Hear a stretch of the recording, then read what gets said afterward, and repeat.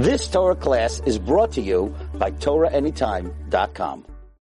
Baruchim Abba, welcome everyone. Agun Erev Shabbos. Okay, we just got back from Alaska. Maybe we'll talk about the halachos of being there for Shabbos and what the implications are if there is a reason perhaps to keep 2 days of Shabbos there. But that's the reason I came back for Shabbos, because I wanted to avoid any possible questions. But I want to share with you some original thoughts on Parshas Eikev. Parshas Eikev begins with the word V'haya. V'haya, and it will be. And Chazal say in many places that V'haya is a lashon of simcha. Ein V'haya el lashon simcha. So it's interesting that this parsha would begin with the word V'haya, a lashon of simcha, and it's not for naught. There's a very important reason why this parsha begins with the word V'haya, which is a lashon of simcha, because Parshas Eikev is the parsha of the week of Tu B'Av. Tu B'Av, we know, was the Gemara says Lo Hayo Yamim Tavim Lisar Ketu B'Av. So it's a week of great simcha. It's also it's the parsha of the first full week after Tisha B'Av. So it's always a week of simcha, and therefore the parsha begins V'haya, which Chazal say is always a lashon of simcha. Now the pasuk says V'haya Eikev Tishma'an, and it will be if you listen to the mitzvahs. What does the word Eikev mean? Rashi says these are the mitzvahs that people trample on.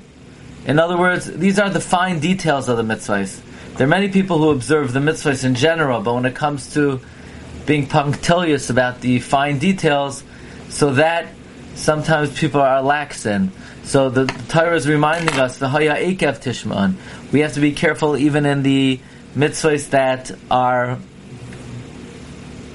We have to be careful even in the mitzvahs, the fine details of the mitzvahs. But then the pasuk says, V'ahavta. V'ahevecha, it says. V'ahevecha. And I will love you. And this is very interesting to me, because we don't find elsewhere where the Rebbe Shalom says, okay, you do the mitzvahs, I will love you. But here, in reference to Parshas Eikev, the Rebbe Shalom says, if you're careful in the details of the mitzvah, va'ahevecha, and I will love you. And that's like in any relationship between people. Love is always engendered through the details. If love is engendered when the person not only does something in general, but is careful even about the details, that's it's something that engenders love. Okay. Now, this is an interesting idea. We know that when we say Berachas Hamazon, we thank Hashem not only for the food, but we thank Hashem for all the things that make the Jewish people unique. We thank Him for the Torah, V'al Torascha Shlim Aratanu. We thank Him for Bris Milah, V'al Brischa Shechasamta B'Tzleinu. We thank the Rebbeinu Hashem for Eretz Yisrael. Why do we thank Hashem for all of these things? We just ate a sandwich. Why does that warrant thanking Hashem for Bris, for Torah, for Eretz Yisrael? So I always thought to say that before the Torah says V'achalta v'savata v'erachta, you will eat, you will be satiated, you will bless, it says Baruch tiyeh mikol ha'amim, you are blessed from all the nations. Meaning, Hashem says Baruch tiyeh mikol ha'amim, you are the most blessed of all nations. Therefore, V'achalta v'savata v'erachta, therefore you should bless God. Which indicates that Berachas Hamazon is not just for the food, but it's for all of the unique benefits that Hashem blesses Klal Yisrael. So Hashem blesses us. We are responsible and kind to bless Hashem back. And I always thought to say that's the reason why in Berachas Hamazon we thank Hashem not only for the food, but for Bris and for Torah and for Eretz Yisrael, because what we're doing is Hashem blessed us from all the nations, therefore we bless Him back. And this is really clearly enunciated in the Zemer Yom Zemachubad. We say, Lo Loisech Zahar Kol Boi V'yachalta V'savata U'V'savata Uveirach Hashem Elokecha. And then we say, Ki veirachecha mikol ha'amim, because He blessed you from all nations. So, here it's enunciated clearly that the reason why we bless Hashem is not just for the food, but because He blessed us from all nations. Now, the pasuk says, Parak Ches pasuk Daled, V'raglecha loy batzeka. Your feet did not swell. Rashi says, like those who walk barefoot.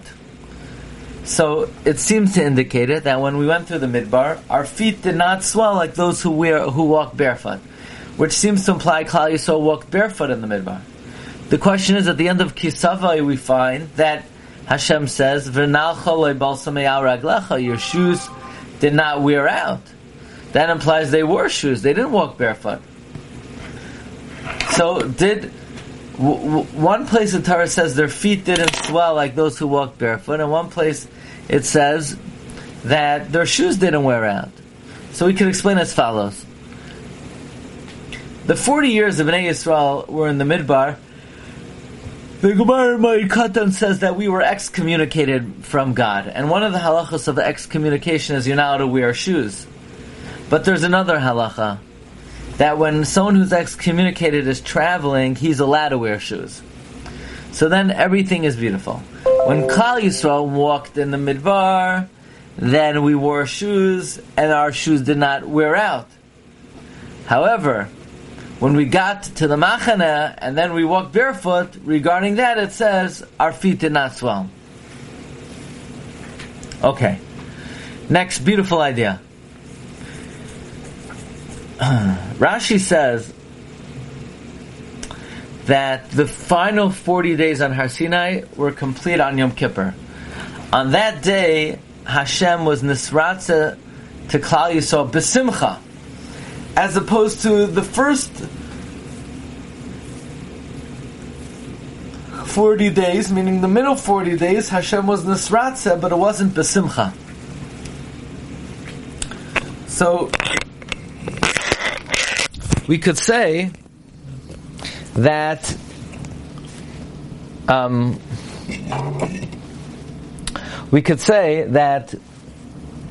the reason why the Yom Tov of Sukkot is Man Simchaseinu is because since HaKadosh Baruch Hu was appeased and was nisratze to our chatoim b'simcha, so therefore in response to that, Sukkot is Man Simchaseinu, meaning the first 40 days Hashem was not nisratze b'simcha. Only the final 40 days Hashem was nisratze b'simcha. Now interestingly, it says in Parak Yud, Pasuk Yud Aleph, Vayomer Hashem Elai.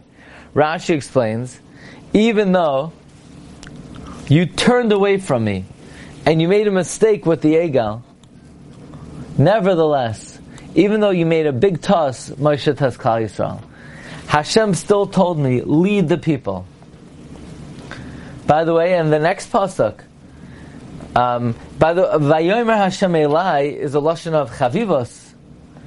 Vayomer Hashem Elai, we know that indicates that Hashem spoke to Moshe Rabbeinu panim el panim.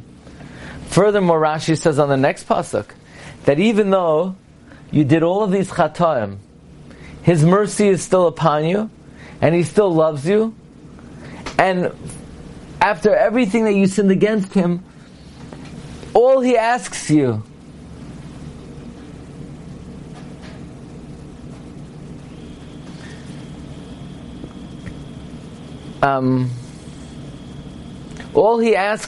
is to fear Him. And furthermore, So let's point out the following very beautiful ha'ara. So Moshe Rabbeinu is telling Klal Yisrael, you should know that after you sinned with the Egel, Hashem still, He did not destroy you, and His chavivos is still upon you, and His reos is still with you, and therefore all God asks of you is kiyum liyira. And this is a very important principle. The principle is Ki'imacha haslicha leman tivare. There's a very difficult pasuk. It says, God, you forgive so that we should fear you. And the question is, God forgives so that we should fear Him? Just the opposite. If He wouldn't forgive us, then He would be much more awesome, much more frightening.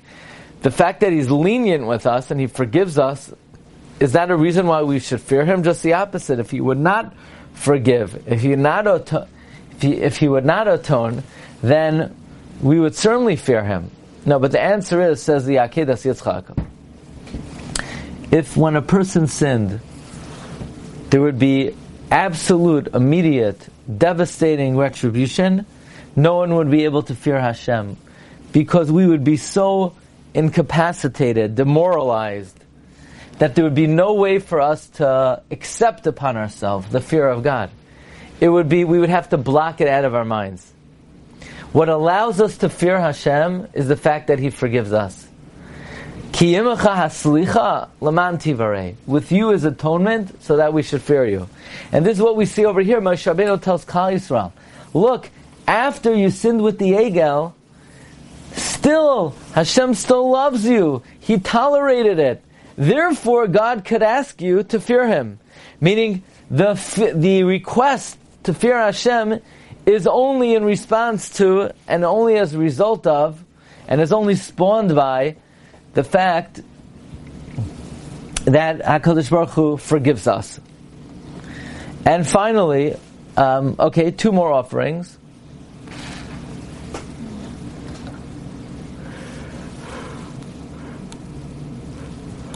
By the way, another interesting ha'ara is that after Hashem says, after Moshe Rabbeinu tells Klal Yisrael that Hashem forgave you for the Egel, Hashem says, you know what I ask of you? I ask you to perform the mitzvahs, which indicates after all the chatam we did, Hashem still loves us, that He wants the mitzvahs from us. He still wants our mitzvahs.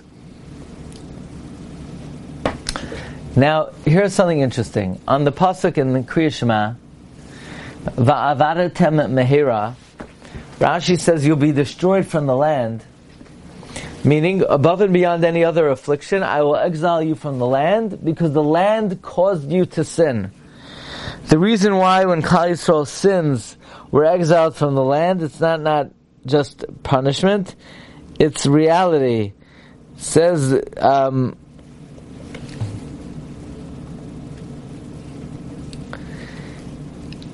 Rashi implies that the fact that Hashem banishes us from the land is because the land causes us to sin.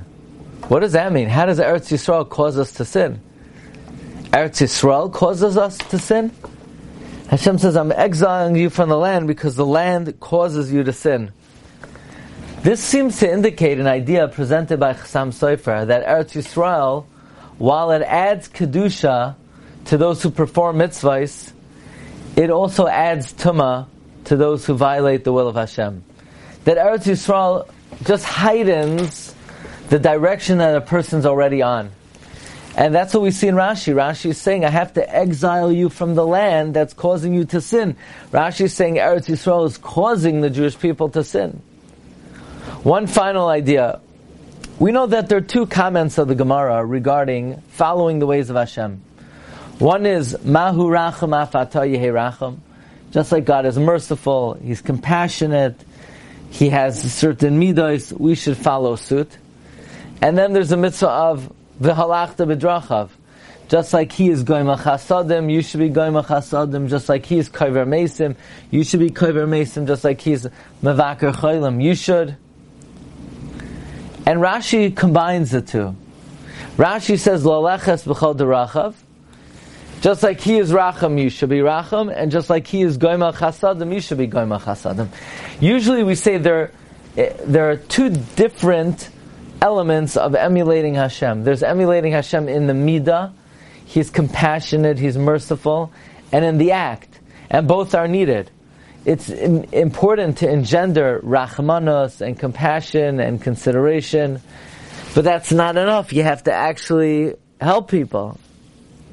Even if what's in your heart is not so sympathetic.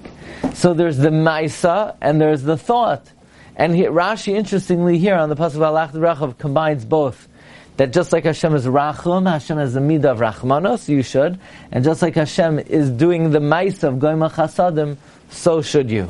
Okay, these are the original insights on Parshas Eikev. I want to share with you a few imponderables.